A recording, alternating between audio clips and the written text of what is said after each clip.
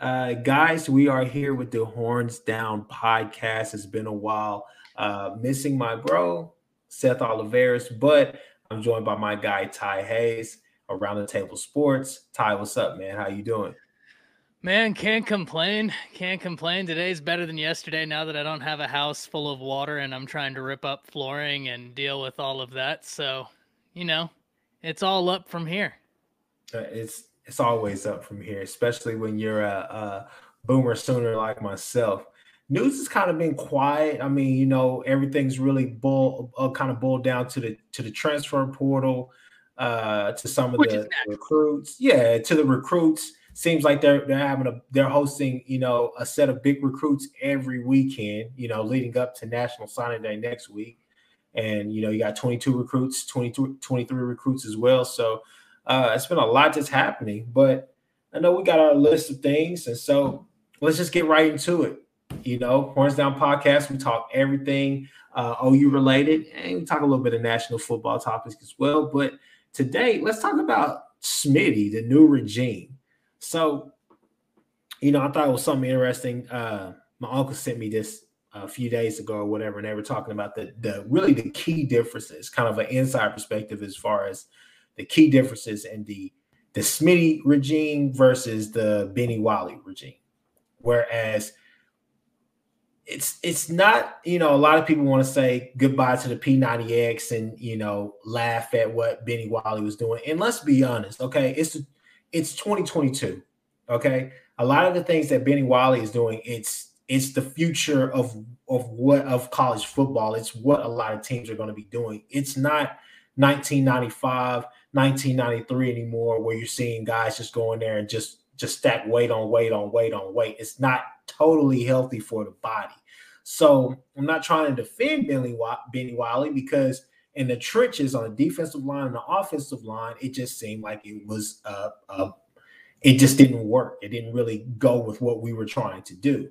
Whereas, the Benny Wiley regime, you have that administration, that coaching staff, that training staff, they had the offensive linemen running miles. And when opposed to what Smitty is trying to do is basically teach explosiveness, those short bursts, having strength right there, attacking that guy, not letting that person attack you, attacking that guy.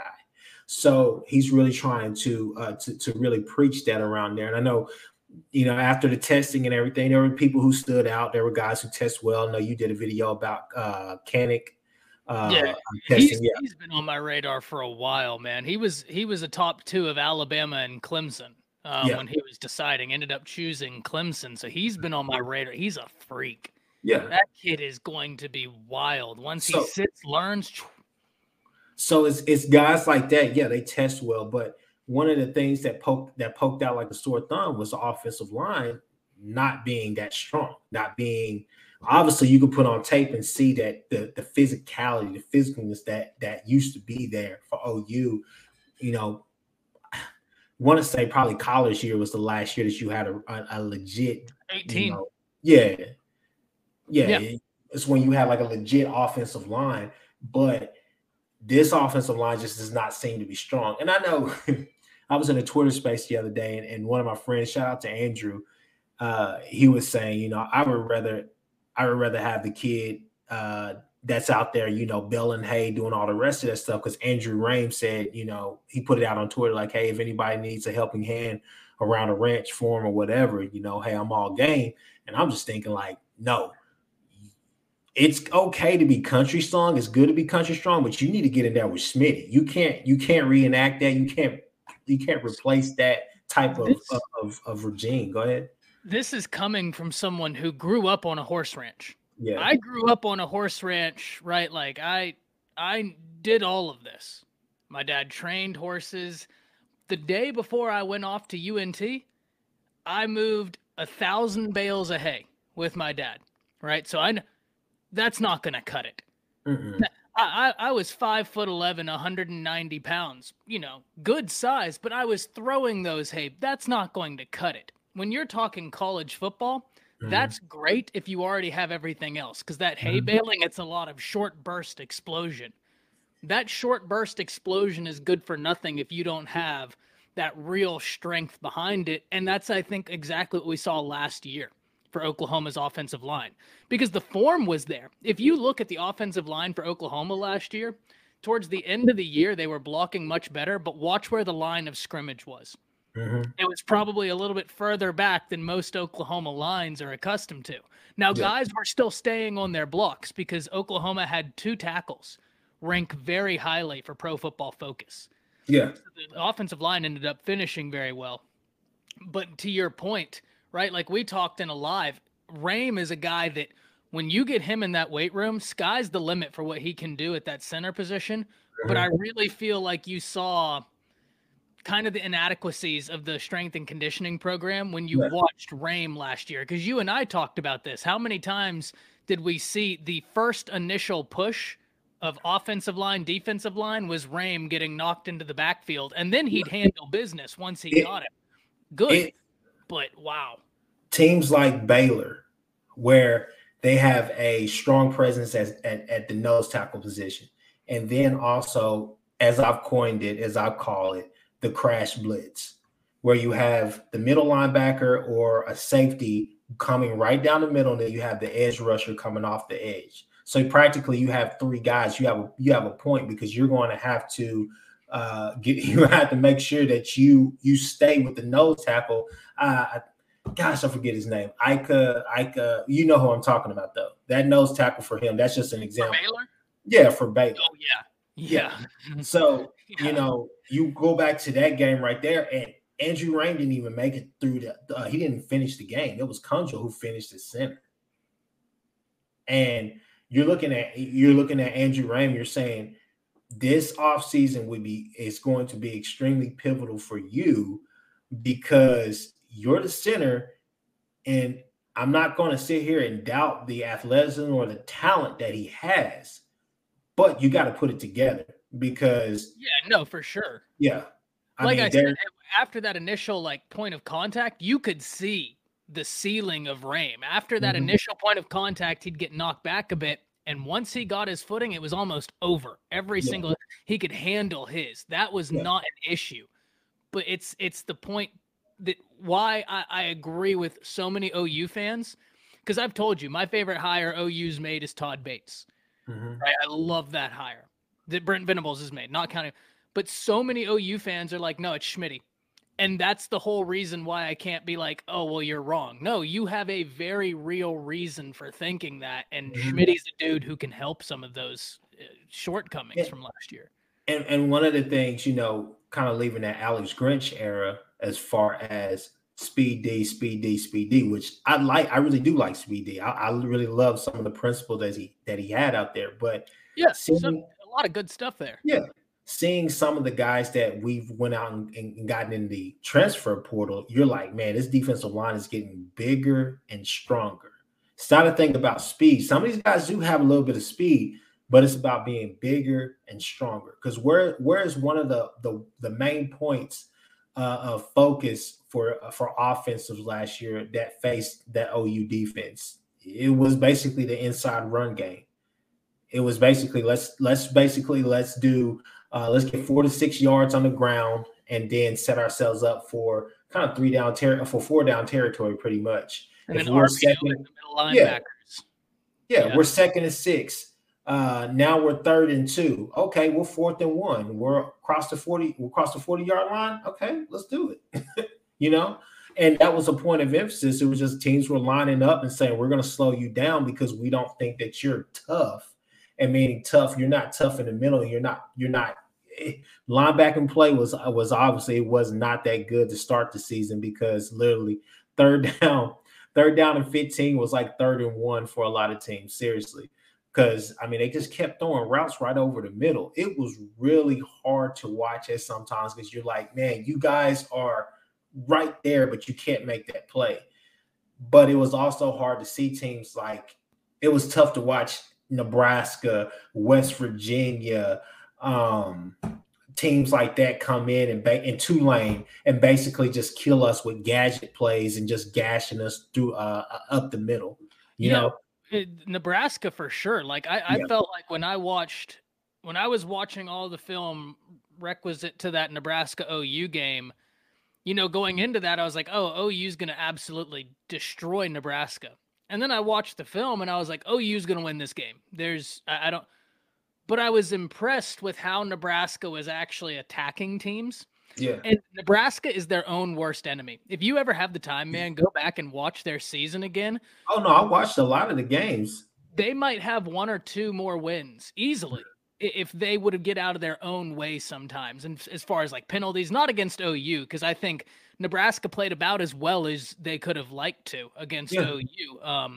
But that was a good team, not great, but a good team. But even then, when I looked at how Nebraska was attacking teams with that RPO, that's where I was like, oh, well, they could actually surprise some people and move the ball with a little bit more frequency. Mm-hmm. But to your point, man, I think one thing we do need to remember, linebackers are getting picked on all across the nation now. Right. Yeah. And that's why Kanik is a guy that I made that video on, because I don't want to shower him in hype, but I do want to kind of start planting the seed of that's the type of athleticism you need. Because you see Georgia, Nakobe Dean's flying all over the field. You can't isolate Nakobe Dean. You just can't unless you got to have a bomb slot. Yeah. So he's a student of the game. Oh, yeah. I feel bad picking on linebackers saying we need higher play from the linebackers. I've said it. How many times have I said it about Alabama? But the reality is, I think both things can be true, right? I think the modern offenses pick on linebackers to the point where if there is a small problem, it makes it look like a very large problem. But I'll say this right here and I don't want to pick on the guys because I love our linebacking core. I think we're deep and we're talented, even with linebacking core is exciting next year. Yeah, it's exciting with the potential. But it's just one of those things where outside of our Russian hybrid Nick Bonito, who really played the most consistent football at linebacker? Some people would say Danny Stutzman. Some people may even say towards the end of the season, Shane Whittier. It was a bunch of names, but when you look at the names that you were looking for coming into the season, Ogwebu did not really have the season that he was supposed to have. Stripling was Stripling was a bit injured, but at the same time, he was inconsistent. When he was hot, he was hot. When he was not, you didn't hear anything from him, to be honest with you. Still, fix that all up. Yeah, there's still a question mark about, is Clayton Smith going to put his hand on the ground or is he going to be, standing up? But it's just fascinating to see the vibe that's around campus and the vibe that's around this team now. The shift in attitude, the shift in grit, kind of just a shift and just thought, the whole mentality around it. But I do expect OU to be tougher, not just because of Smitty, but because of the overall scheme, the coaching that you're going to get at those positions. And, shout out to Thibodeau, shout out to especially Jamar Cain. Hey, Jamar Cain, not only is he a great recruiter, but he's a really great coach. He's an up-and-comer too. He's a dude, man. Yeah, but you're looking at Todd Bates, and you're like, shoot, man, him and Chavez, maybe we're better because the feel is our coaching staff is better than what we lost. The coaching staff that we have now is better than the coaching staff that we just lost.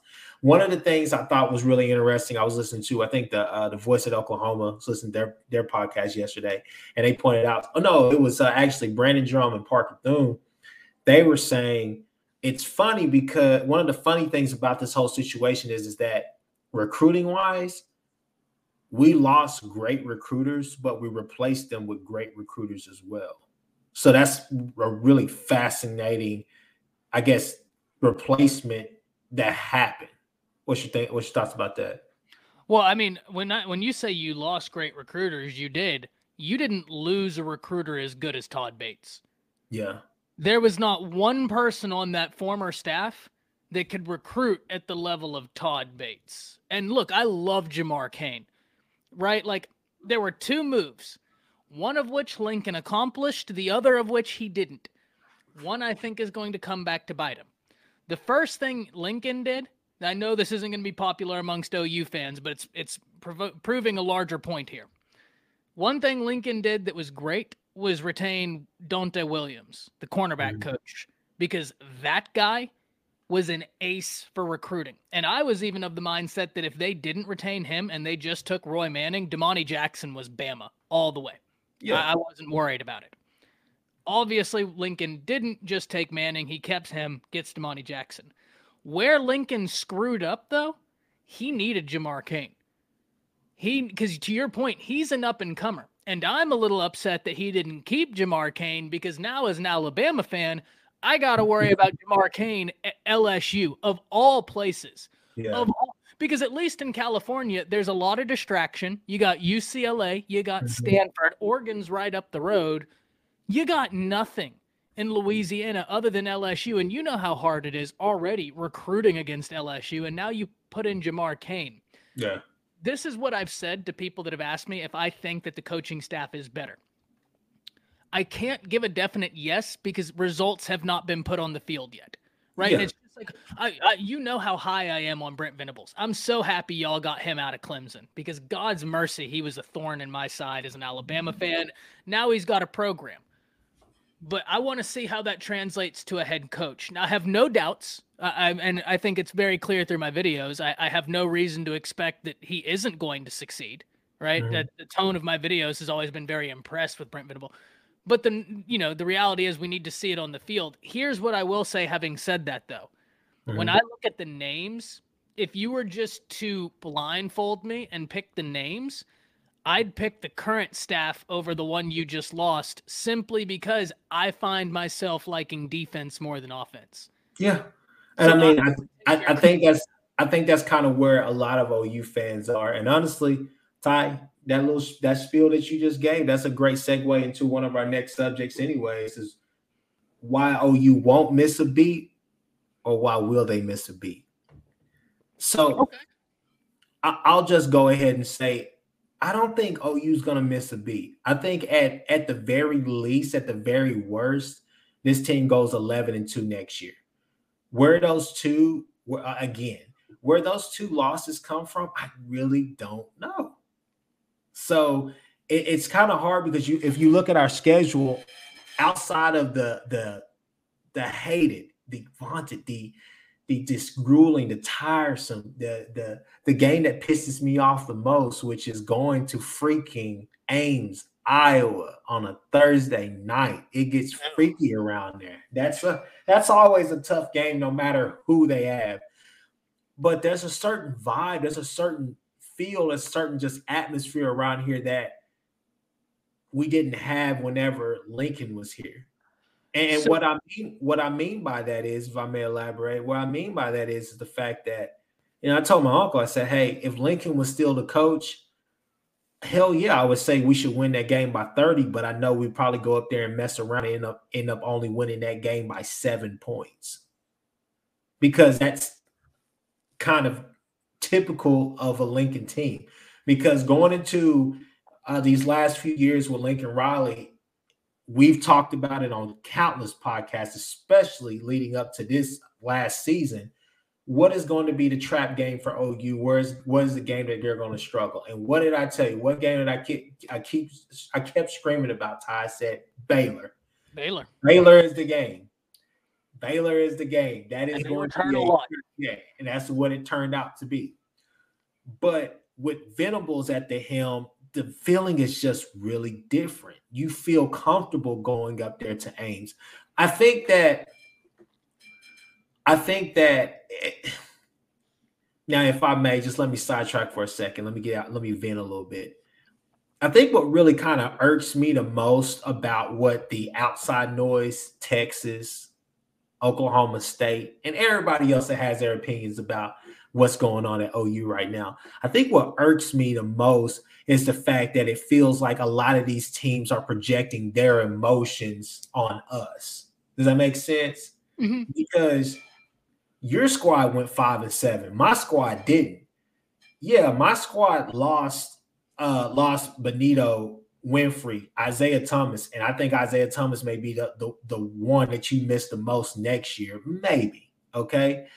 And yeah, we're losing Caleb Williams. I'm not going to sit here and say there's not a gap. There's not a talent gap between Caleb Williams and Gabriel. Okay, I think Dylan Gabriel is great, but he's not Caleb Williams. I'm not going to say that. We lost Mario Williams. Yeah, we lost Jaden Hazelwood. However, we're not like Texas, who is going to be relying on a lot of true freshmen next year. A lot of true freshmen. Hell, you may have one of the most talented, sought-after quarterbacks ever, but at the end of the day, he's a redshirt freshman, but he's going to be a true freshman with no college reps. He has two in-game snaps, and that's it. So it's kind of hard for me to sit there and say that our team is going to be worse next year and bad. I'm like, no, you should worry about yourself. Okay, now that we got that out of my system, let's go to OU. Okay, so I think that with Dylan Gabriel, he obviously has a connection with Levy, and he knows that offense. So they put up big time numbers. Like I said on your show, the last show that we all did together with me, you, and Jance. Shout out to Jance. But when you look at Dylan Gabriel, I said our boy's cold right now. Oh yeah, he's sad. But when you look at Dylan Gabriel, go watch his highlights. I challenge people, go watch his highlights. Go watch his highlights against really good teams and good defenses. Don't sleep. Here's the thing: go watch him against East Carolina. East Carolina had a really good defense this year. Go watch him, and it's not like they're putting out. They're just losing guys to the draft left and right. They've had that team for years. Okay, that same team. Then go look at Cincinnati and go look at the games that he had against them and the respect that you give Sauce Gardner, Kobe Bryant, and that secondary as a whole. Look at his mechanics. Look at the way that he was able to sling that ball around, and just look at just look at the total package of that is Dylan Gabriel, and tell me that you're not confident leaving after finishing watching that film. Because I left confident. I was like, you know what, I'm sold on him. I actually like him because I watched enough film just to say I think he can get the job done. And just the fact that that he's had good wide receivers, but he hasn't had a Marvin Mims. Okay? He hasn't had a Marvin Mims and company. He hasn't played with the talent of an OU. Okay? And I know a lot of people talk about injuries and this and that and that and this, but you got to understand he's never played with an offensive line that was built like OU's as well. Okay? So you look at that, then you look at the wide receiver core. Theo Weiss, Marvin Mims are coming back, and then you got guys like Jalil Farouk, Brian Darby, Trevon West, Cody Jackson, Jaden Gibson, and the list goes on. And I'm hoping that they add another wide receiver from the portal, but you're just looking at that offense, and you're saying this offense could be really scary. It just all depends on will the players buy in, and will they be able to learn that Levy system? Because it's not a hard system to learn, but it's a hard system to master. And you can say that about a lot of things. And then defensively, I'll just turn it over. I mean, defensively, come on, man. I mean, I just feel like I already feel like we back. I'm sorry. Defensively, it's just going to be different, man. Woody Washington, Key Lawrence, Reggie Grimes, Jalen Redmond, guys like that. I'm looking for big seasons, man. I'm looking for really big seasons. Go ahead, Ty. So this is the interesting thing, right? Because do I think Oklahoma could take a step back next year? Or do I think they could lose a step? Yes, but I don't know that it would matter. I don't know that it would be enough of a step to where it would ultimately matter for the Oklahoma Sooners. And the reason I say that is everybody has growing pains. That's only natural when you get in as much new as Oklahoma has. There will inevitably be growing pains. But I don't know that it matters. And here's the reason why. Because OU is experiencing all of this turnover at the perfect junction within the Big 12. The reason I say that is Texas. They've got a lot up in the air. Okay? Let's assume Quinn Ewers is the guy. And he is as advertised. Okay? Well, that's all great. But is the offensive line going to be good enough to afford him the protection needed? Because outside of that, they've killed the transfer portal as far as getting weapons. Weapons is not the issue for the Longhorns offense. It's what can the front do to protect the quarterback long enough to get the weapons the ball. And then on the flip side, how's the defense going to look, right? Because that's an area that needs a lot of help for Texas. So that Texas has a lot up in the air. There's that. Iowa State is in a position where they're losing a lot of the veteran pieces offensively, right? Yeah. They retain some guys defensively. I don't think it's enough, though.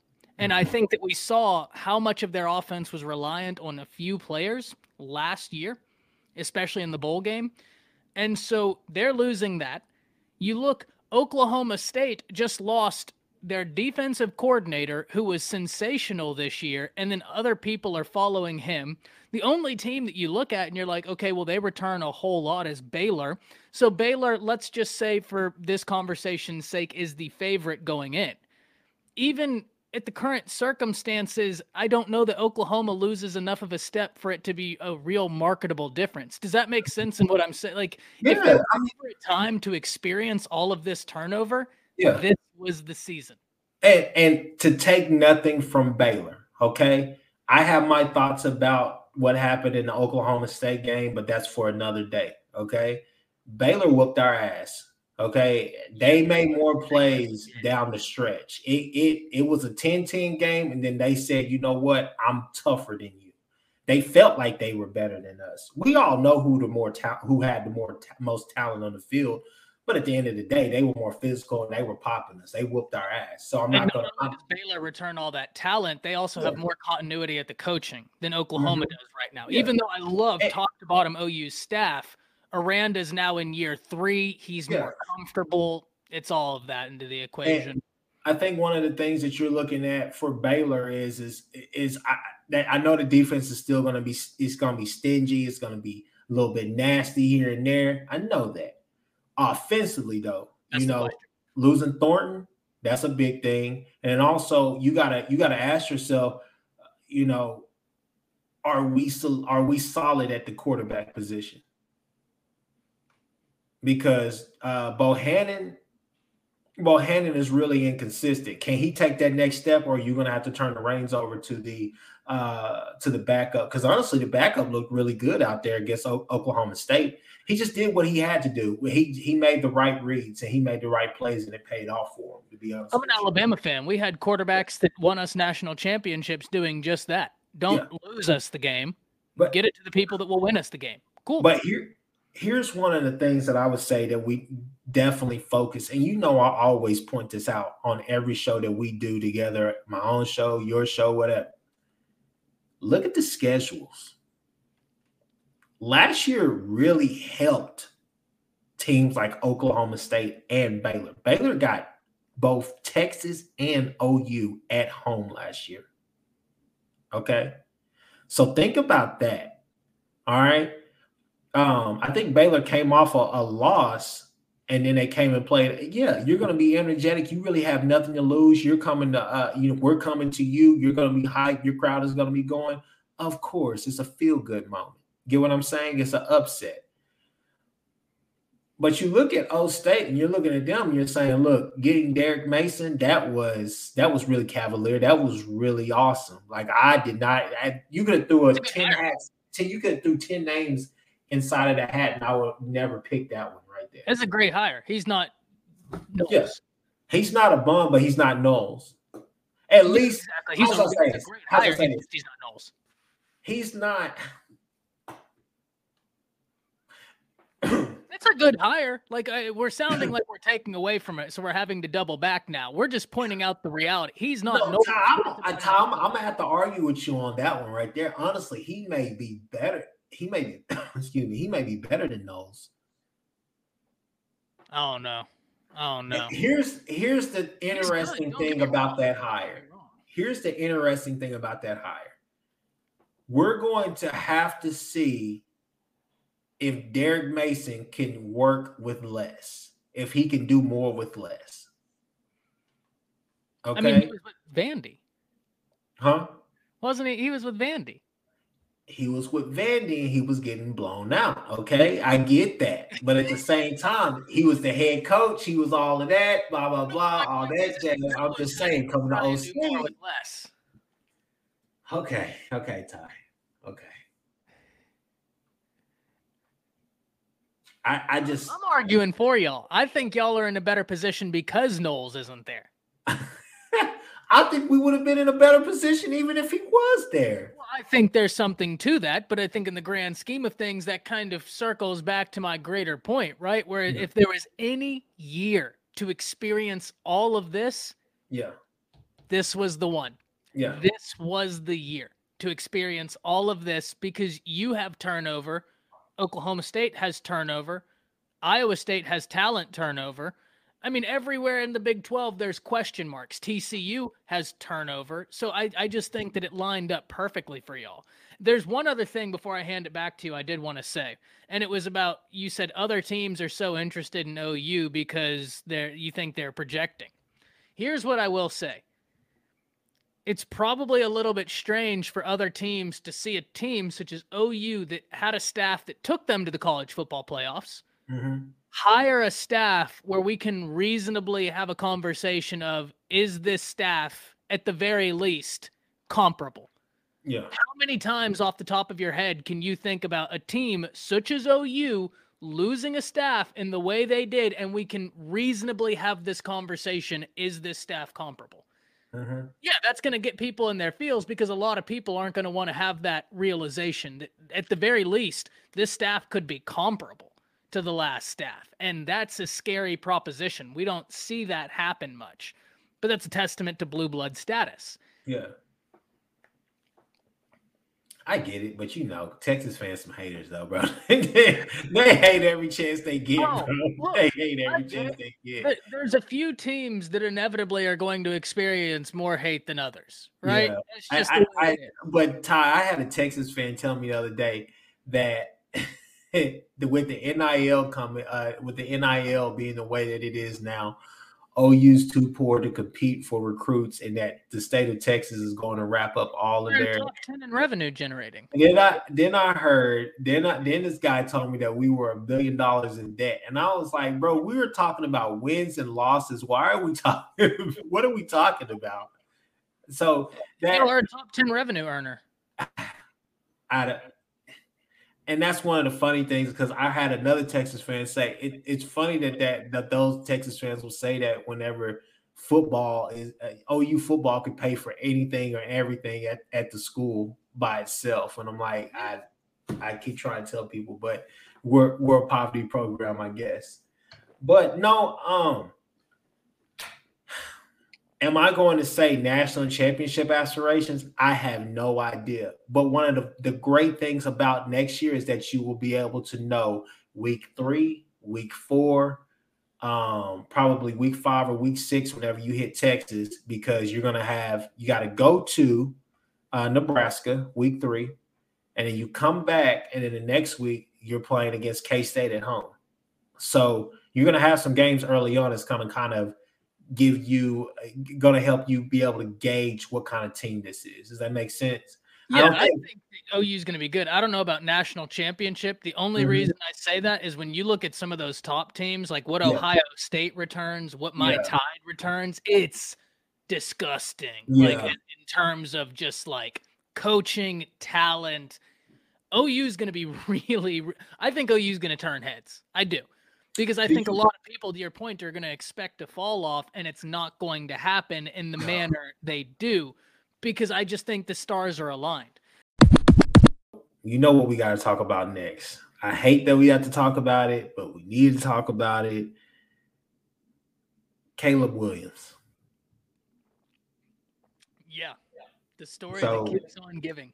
You're the recruiting guru. You're the transfer portal whiz. Go ahead, man. I mean, just fill us in. At this point, I don't know if it's no one knows or if no one cares. I think no one knows. Yeah. And I think by the day, people are starting to care less. Yeah. Right? Like, I think every day that goes on, people are caring less and less. Now, look, if we're talking about what makes the most logical sense, it's got to be USC. Yeah. For all the reasons stated, right? Like, you got Lincoln Riley there, the continuation, the familiarity, plus Mario Williams enters the transfer portal and says, I'm going wherever he's going. Now, one of them's at USC, the other isn't, but in comes Wisconsin. Here's what I'll say. Paul Kchris, the man has worked with quarterbacks before, right? Like he's got an understanding of quarterbacks. And if I'm not mistaken right now, one of the things that's being watched, Wisconsin is talking with the Baltimore tight end coach. Apparently, that has a relationship. I don't know what kind of relationship, but they have a relationship with the Williams. So that's something to watch. There could be some more familiarity incoming to Wisconsin. But even then, man, like I think if you at this point, Wisconsin's not a bad option, but I think it makes more sense USC for all the reasons given. Like I think that's the better option, but I don't think that Wisconsin's a bad one, right? Like Kchris has worked with quarterbacks before. We know what he can do. But USC's just gotten so much hype. What a miss this would be for Riley. And look, we can say I think Miller Moss is the quarterback they have that looks pretty good. But I mean, he literally put his eggs into the Caleb Williams basket. And if USC doesn't get Caleb Williams, what a miss this will be for them. What's your thoughts on this? Because, like, I truly believe at this point, nobody knows. Because I've heard so many conflicting reports. I've heard that he was literally looking at UCLA, and then I've heard that the whole UCLA thing was only a front and that they never really had meetings. And then 2 weeks later, the meetings occurred. I've heard so much conflicting information from reputable sources. Yeah. I just don't know what's going on anymore. I mean, I think outside of the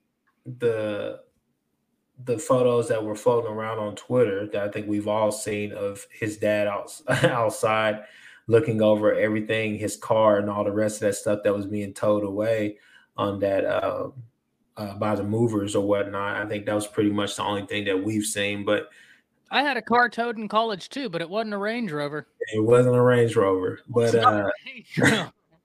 I know that like I said, I think it's just to the point now where I know for OU fans, it's like, who cares? Like, it is what it is.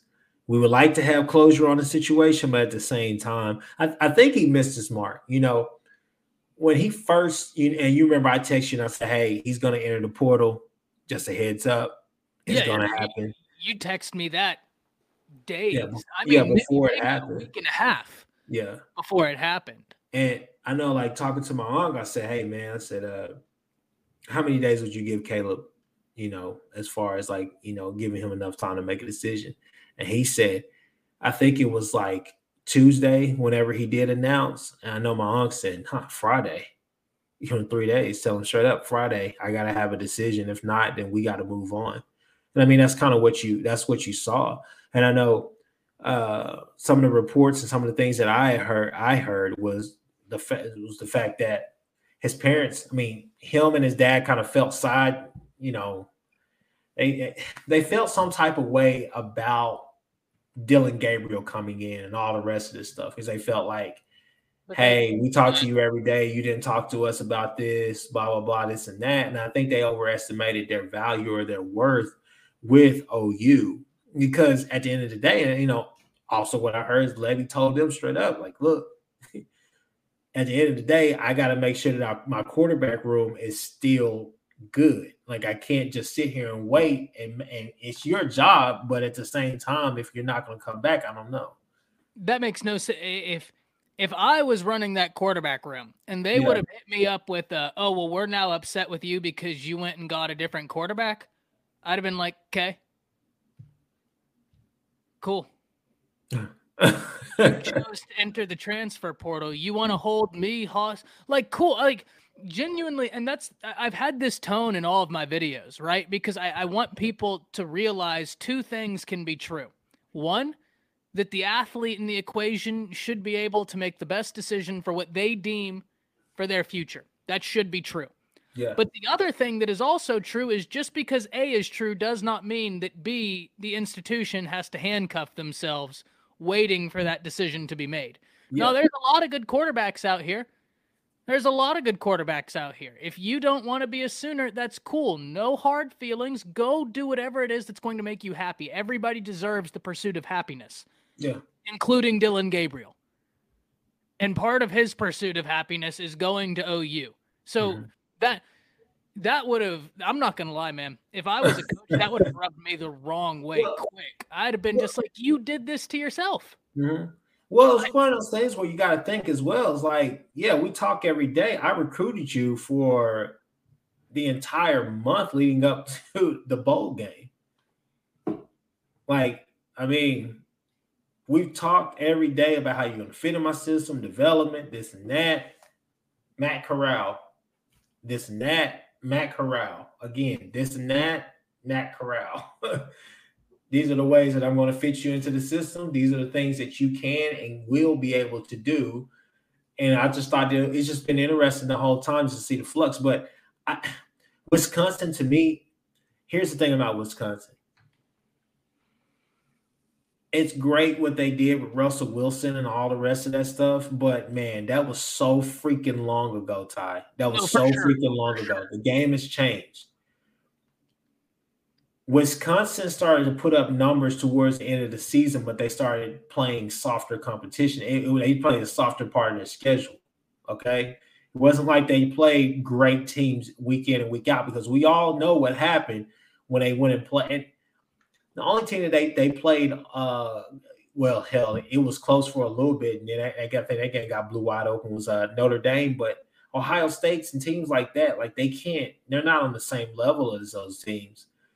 And my whole thing is like you go there and Wisconsin, I don't think that they allow. I get the pro style. But I don't think that Wisconsin allows him to be the dynamic dual threat quarterback that he is. But that's why that hire coming from Baltimore. So I know that I said earlier the guy's a tight end coach, and I knew instantly that's not right. This guy's worked with Lamar Jackson, the guy that Wisconsin's talking about getting. I love Lamar Jackson, man. Like he's one of my. Here's my thing. If I'm Caleb Williams, I'm more comfortable. This is me. I'm not Caleb. But if I was Caleb and I was looking at the situation and I was presented somebody that worked with Lamar Jackson, it'd be so hard for me to say no. The one thing that would stick in my mind is what's the one thing that people still criticize Lamar about for right, wrong, or indifferent is throwing when the time needs to happen, right? It's throwing the football. Lamar is a great quarterback, but he's still developing. Caleb is still developing, right? I think a lot of people, you and I had this debate last year, right after the Texas game, right? And this was what I kept trying to say without actually having to explicitly say it when you were like, Caleb deserves to be in the Heisman running. Mm-hmm. You remember the one thing I kept telling you? Let me know when he plays a defense that's not full of middle schoolers. And the second that happened, less than 100 yards. The guy is unbelievable. He is going to be a top 5 pick in the draft. But he still needs to develop as all young quarterbacks do. Yeah. That's why, to your point, Wisconsin, I don't like it as much as even Lincoln Riley or Jeff Lebby. Like, those two to me are the two quarterback developers out of the three where I'm like, okay, well, these two make sense for what I want to do. I need to continue working on reading a defense. I need to continue working on layering. I need to continue working on these things. Whereas at Wisconsin, I worry that it's going to be a one-and-done read. Mm-hmm. They're going to have him be like, if your number one wide receiver isn't there, tuck it and run. Well, it's great in college. That doesn't work in the league. Well, and same could be said of a lot of people. Some people will say that about Levy. Some people will say that offense just does not translate to the league. And it's one of those things where we don't really know what translates to the league. Okay, because but there's different styles, right? Yeah, there's different styles. RPO now, it's so weird because I was talking to somebody and they said, how would you classify Levy's offense? And I was like, well, it's an RPO, right? Yeah, it's RPO based. Yeah. But just saying it's RPO based doesn't give it justice because it has shades of so many different styles of offenses from so many different eras that now you have this weird amalgamation. Whereas if I look at what they're doing at Wisconsin, I think that's a bit more cut and dry, vanilla. You get what I mean? Whereas Levy has ways to go deeper into the system that can yield itself to success on the next level with how to understand defense. And I think we saw that this year. Whereas I'd worry about something being cut and dry. regardless, if this dude goes and develops, we're talking about a first-round quarterback. Like, the sky is truly the limit for Caleb. He's so talented. I think the problem with some people with Lebby is just a simple fact of, coming from that Brawls offensive tree. A lot of people say outside of RG3, what other quarterback has had success in the league coming from that system? And I think that's unfair. I think that's unfair to Caleb. If Caleb was to shock the world and come back to OU, right? I think that'd be unfair to Caleb, because the thing is that it's not about Daryl. Changed so much in that time, though. One out of 5 number one draft picks, 1 out of 5 like number one quarterback draft picks, 1 out of 5 top 5 quarterback draft picks in any draft. It's hard to say that guy, even though he may have threw for 10,000 yards, he may have threw for 8,000 yards. He could throw for 8,000 yards in one freaking season. Will he have instant success in the NFL? Nobody knows, because you look at a Trevor Lawrence, who everybody in college said that he was a can't miss a guy. He's a once in a lifetime, once in a generation type talent. Now people are calling him a bust. And if you don't think that's unfair, I think it's unfair. I mean, hell, he's playing with, he's playing with the people. Look, I mean, you can go back and look at freaking Sam Bradford. Bradford. Some people call him a bust, but you look at that team and you're like, only thing wrong with Sam Bradford is he's made of glass. Yeah, they could never put any weapons around him. Yeah, but that's the whole thing. It's really unfair to put that on us, because the thing is that people were like, oh man, he could go up there and mess with Chip Kelly and really turn things. How's Marcus Mariota doing in the league? You get what I'm saying? There's no one formula for one quarterback to go into the league ready-made. There's a 6th-round draft pick who is probably the greatest of all time at quarterback. And it's all about the system, the place, and the setting that you go. Will they help you will they help you prosper or turn into a great quarterback? Will they help you turn into one of the greats? Okay. It's like this. Mac Jones might have been the best rookie quarterback this year, but if I would have polled random college football fans, I don't think they'd have thought Mac Jones would have been better than Justin Fields or Trevor Lawrence. That's what I'm saying. Yeah. But you see what happens when he goes to a system that matches. Yeah. They match what they want to do. Like, you're making such a good point. But one thing I'd like to hit home again is football's changed so much since RG3 came out that offense, that style is now more prevalent in the NFL. Yeah. Right. So if somebody's saying like, oh, well, 9 years ago, 10 years ago, there was a guy who didn't work out in that system. Yeah, 10 years ago, the NFL looked a lot different than it did now, right? Like the game, think how fast college football and the NFL has changed, right? Mark Ingram won the Heisman in 2009. Man. Yeah. Right? Like that's really not that long ago, and we were in the eye, and we were going to run it down your throat. Yeah. That was not long ago.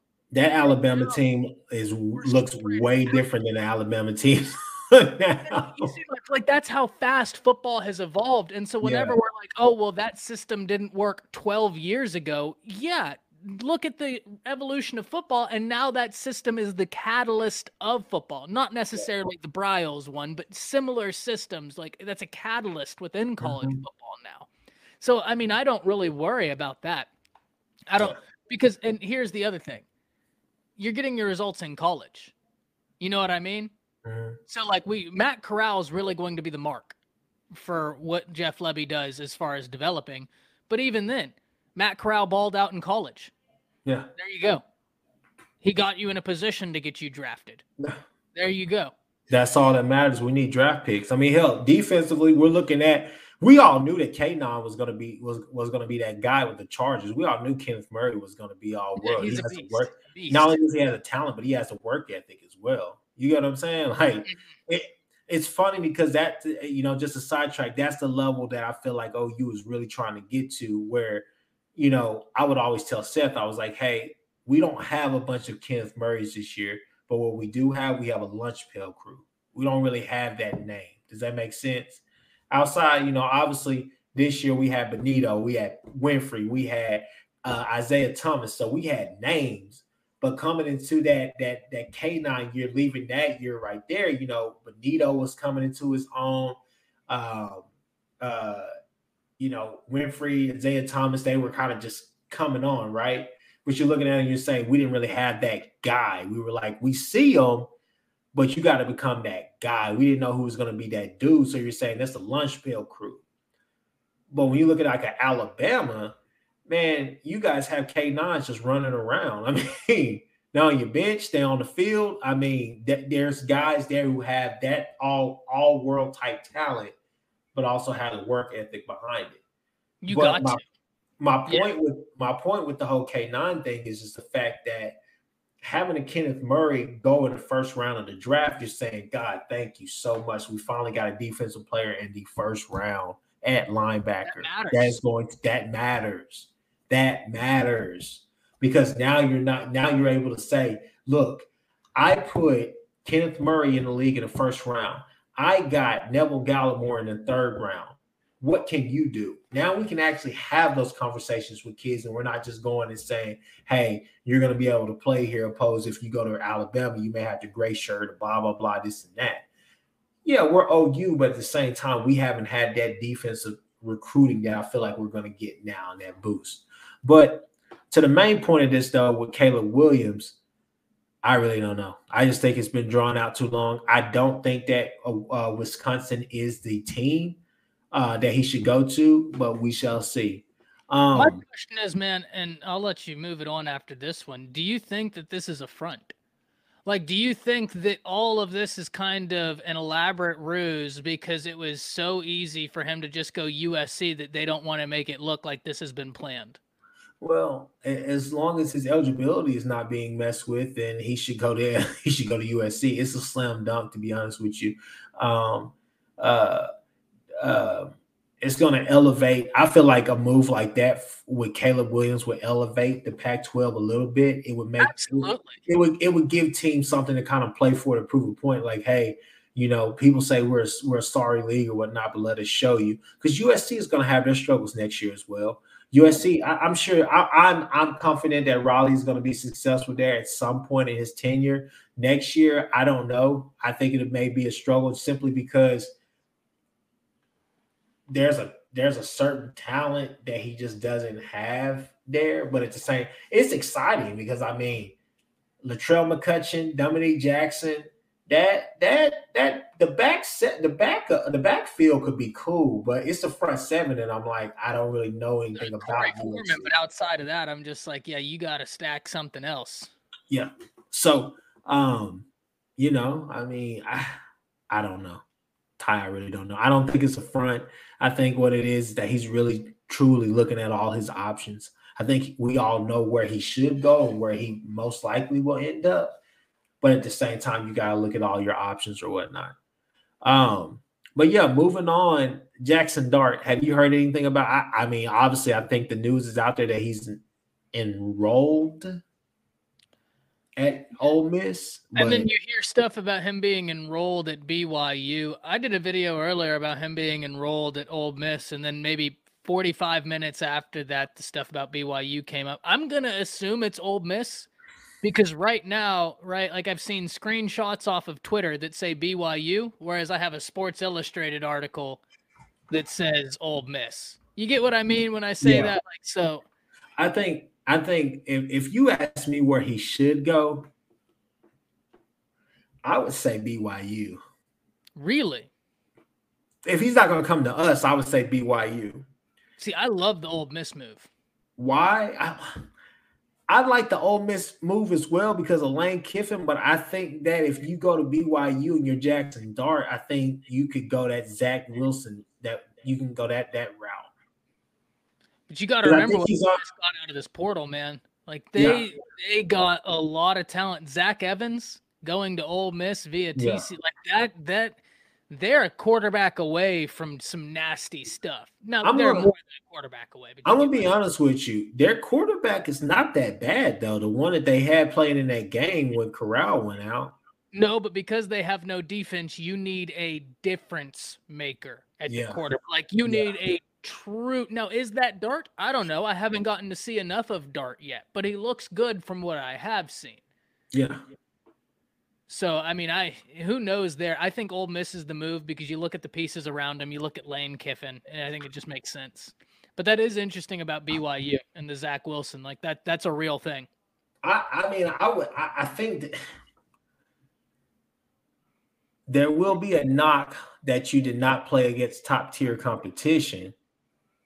And when you could go to the SEC and do that, but at the same time, I think that BYU I don't know. I'm going to ask you this question, bro. Yeah. Right? Like, I think that Ole Miss is the better choice. But I'm going to ask you, you get two options. You get to play at BYU and against that schedule, or you get to play at Ole Miss, and once every year you're going to stare across from 31-15 in Crimson. That does not sound like fun. No, it doesn't.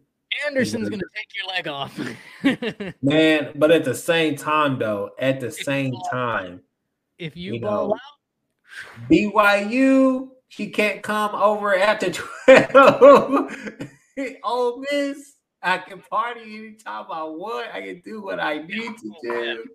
I think some of the off the field things will kind of sway a 18 to 20-year-old Kchris more than I'm more than an athlete, all right? Yeah. I'm more than an athlete. I'm going. All right. Ty, what's up? Is there any other recruiting news or any national topics that you could think of that we should talk about? No, talk about the transfer portal. So yeah, we're going to talk about the transfer portal and I think finish it up on transfer portal and just a bit of recruiting, and I think we can tie it in. You know, the transfer portal, we talked about this on the live stream. I think there's a thought right now amongst some fans that, okay, well, now we've hit the quiet time, right? Like we're not going to see. No. We might have hit a quiet month or so, but you wait for spring ball to start and someone to figure out I'm not the second string wide receiver. I'm not the second string guard I thought I was. I'm number 3 on this chart. I'm out. You're going to have dudes hit this portal here soon. So keep your options open in that regard. But if we're talking about like OU in particular, y'all are making some strong pushes. Yeah. For a lot of players to finish out this class. And especially at that defensive line position, you know, like you see all the crystal balls inserted for Grayson Morton. He's from California, right? Off the top of my head. He's from California. Was committed to Oregon. I think Miami is a player to watch in that because of the continuation of familiarity with a Mario Cristobal. Yeah. And let's be honest, like what you said, I'm more than an athlete. We're talking about Miami. You know, like if there was one place in college football outside of USC where you're like, if they get back on a positive trajectory, we might need to watch out because it's going to get tough. It's Miami. Bro, right? I thought Cyrus Moss was I was like, when I saw him, like, you know, flirting with the idea of going to USC, I was like, it's got to be, he looks like a wide receiver. Then I looked, I went to his Twitter and I looked at some of the pictures. I said, holy shit. I said, he's different. Yeah. He's different. And when I went back because I was like, I wonder, has he committed to USC already? Then I saw he was committed to Miami. And I was like, man, say what you want to say about him not having his staff or whatever together. Cristobal is making moves. Well, then you look last year. They get in Leonard Taylor, one of my favorite pieces out of last year's recruiting class, the 5-star defensive tackle, who, if you didn't know Leonard Taylor, the reason he was so good to me is because he had elite hand fighting in conjecture with footwork, right? So one of the things when you're looking at the defensive line, it's how few moves can I use to beat you, right? And the greats, Aaron Donald, they can beat a double team in 4 moves. Yeah. And it's all the same. Their right arm moves at the same time. Their leg, everything moves in perfect unison. And I'm not calling Leonard Taylor Aaron Donald. Absolutely not. I'm just saying for a high school kid, you could already tell there was an understanding of how to utilize leverage correctly, like really elite stuff. Yeah. So Miami has a base, right? It's going to be interesting to see. But OU is doing a lot of great work trying to get some defensive linemen coming in. And then we have the Devin Campbell situation. You have the Connerly situation. By the way, Connerly, if you go back a year and watch my video on him, this was when he was a 4-star. I was saying he's one of the best offensive linemen in the whole class, bar none. He's got a rare ability. I think he could be a day one impact guy, depending on where he goes, both inside or outside. I think he's got that type of athleticism and footwork. That's what they say about Campbell. I know the reports are is that there's people inside his camp that he wants to go to. He would like to go to OU, but a lot of people are telling him it's Texas for obvious reasons. Really? So, I mean, growing up in Texas, that's tough, man. That's tough. And then the $150K on top of that. Yeah. Like, we can talk what we want about it, right? Like, we've done that at length, but the reality of the situation is it's happening right now. We have to factor it in. I don't think I could say no to $150K. No, it's hard to say. It's hard to say no to that, especially when you know that you'll be able to just increase that as a freshman. But better live up to the hype. But I know looking at 247, it looks like LSU is number one in the transfer portal. LSU is, yeah. And then USC right after that. I believe Ole Miss comes in next. Arkansas is right up there. LSU, Brian Kelly, man, they've done a hell of a job, and they've lost talent. They've lost players to that portal. They lost Dwight McGlothern to Arkansas. Arkansas has killed it. And then they lose Eli Ricks. Thank you so much for that. But then you look, they get in, Jarek Brendan Converse? I just said that right. Converse Brendan. I have way too many names I've been looking at in the transfer portal. The really good cornerback for Oklahoma State. Yeah, they got that guy. Yeah. He's now over there. Yeah, I saw that. And then they got the running back. They got that running back from Penn State that transferred. Oh, Noah Cain? Noah Cain, yeah. So LSU and Brian Kelly, man, they've quietly been killing the transfer portal. I will tell you the team that I am most interested in watching next year in the SEC is Florida. Interesting. I mean, look, getting Corey Raymond – Florida, that's all great and all, but Napier.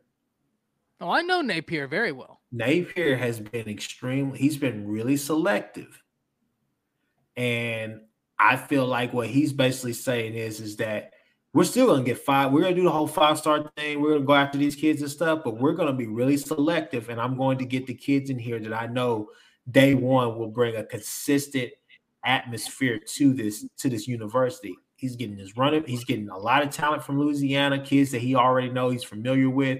This is a gap filler year. Okay. Me and you always talk about law and everything and stuff like that.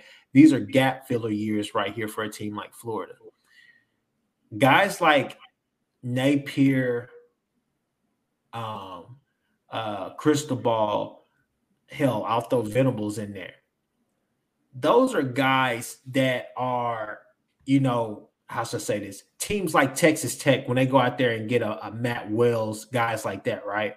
They go out there and they get guys like that who are proven coaches, maybe at a G5 level, but come in and add structure to your program all around. But when you look at guys like Venables, Cristobal, and I'm gonna go ahead and throw Napier in that conversation as well. Those are guys who I believe will not only add stability to your program, not only add structure, but they will add winning, a winning nature from day one. They will bring that atmosphere there, because that's, for better or for worse. You could talk about. I mean, Venables is the only one out of them that. Well, I'm not going to say only one that has championships, because I know Cristobal does, because he was on that Alabama coaching staff, right? Napier as well. Yeah, Napier as well. So You look at those guys and you say they come with that championship pedigree already. Okay. So all they've ever done is win. That's all they know. That's all they know. So it's hard to really doubt that. I think a lot of times we get caught up in the hatred and everything. I hate Texas just as much as the next person. I tell Texas fans all the time, I didn't say that you guys were gonna go 5-7 and sit there and be serious. I was not serious about that when I said, oh yeah, they're gonna go 5-7. When you went 5-7, I was happy. I prayed for that. I was like, literally every night I was praying that you guys would lose every game the next day. But I didn't think it was going to happen. And then I was like, man, there really is power in prayer. Where there really is power in prayer. But still, all jokes aside, though, no, I mean, all they've ever done is win. That's all they know, Ty. So I'm gonna be really interested to see not only my squad, OU, but Miami and Florida. Be really interested to see them next year. Do you want to know why I thought that? How do I put this? You want to know why I thought that Nick Saban hiring the cornerback coach he just hired was such a good hire? Why was that? Because the man's from Miami. And when you look, the state of Florida is so loaded every single year. And now Bama, other teams, they've been able to bleed that state. Go back. Seriously, as soon as this gets off, go back and look at 2021, 2020, 2019. Go look at the top players in Florida and see how few of them stayed home. Yeah. It will turn your stomach. You think I'm kidding? I mean, I'm talking maybe 1 or 2 of the top 10. Yeah. Maybe. It will turn your stomach. Now you add into the situation Billy Napier and Mario Cristobal. You have no choice but to go get an elite recruiter that can handle Florida when you enter those names into the equation. Yeah, because those dudes will. I've heard a lot of Florida fans say, like, oh, well, Dan Mullen's going to put up a fence around Florida. No, he's not. No. That's not Dan Mullen. Dan Mullen's a great offensive mind. Cristobal and Napier are dudes I could see putting up a fence around Florida. And so you better go in there and get somebody now that has that understanding of how to recruit that landscape. I don't, because here's my thing. I think that fans often say that way too much and they don't really understand what they're saying. The whole, well, Texas A&M and Texas, now they have all this NIL money and everything. They're going to build a fence around Texas and people are not going to be able to come and get these kids. No, OU, Ohio State, Bama, national. Yeah.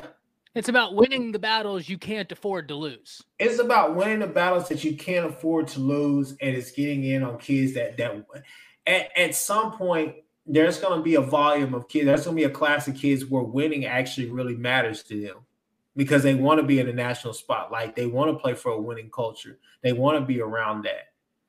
Some kids don't want to go to a place and say, well, yeah, it's on me and the rest of these next 2 or 3 classes to try to turn this thing around. Some kids are just saying, no, I want to go to a place like Alabama. I want to go to a place like Georgia. Hell, offensively, I want to go play for Lincoln Riley because I know that if I go to these places, I'm going to get drafted. That's the expectation. Yeah, we know what Lincoln does with offense. Yeah. I'm going to the league. I just need to stay here for 3 to 4 years and I'm going to develop. I'm going to the league. I've seen what he's done. That's got to matter to some of these kids as well, because we all know short-term NIL money, that's all great, fine and dandy, but shoot, as well as you are today, you won't be the next day. So it pales in comparison to that NFL money. Yeah, the NFL money, the longevity. I would challenge kids out there. I'm a big advocate of the whole, NIL deals, all the rest of that stuff. But what I will say is this right here. When you think of your money and your potential earnings, don't think of the latitude, think of the longitude. Think in terms of longevity. There's a reason Nick Saban at that Texas High School Coaches Association meeting over the summer dropped in because he knew what Texas was fixing to do. Yeah. Like, look, Nick Saban's no dummy. He knows what's fixing to happen. He knows the pockets A&M has. He knows the pockets Texas has. Yeah. But he went there and said, yeah, my quarterback who's never taken a starting snap in college football, yeah, that guy just cleared $1 million in NIL money.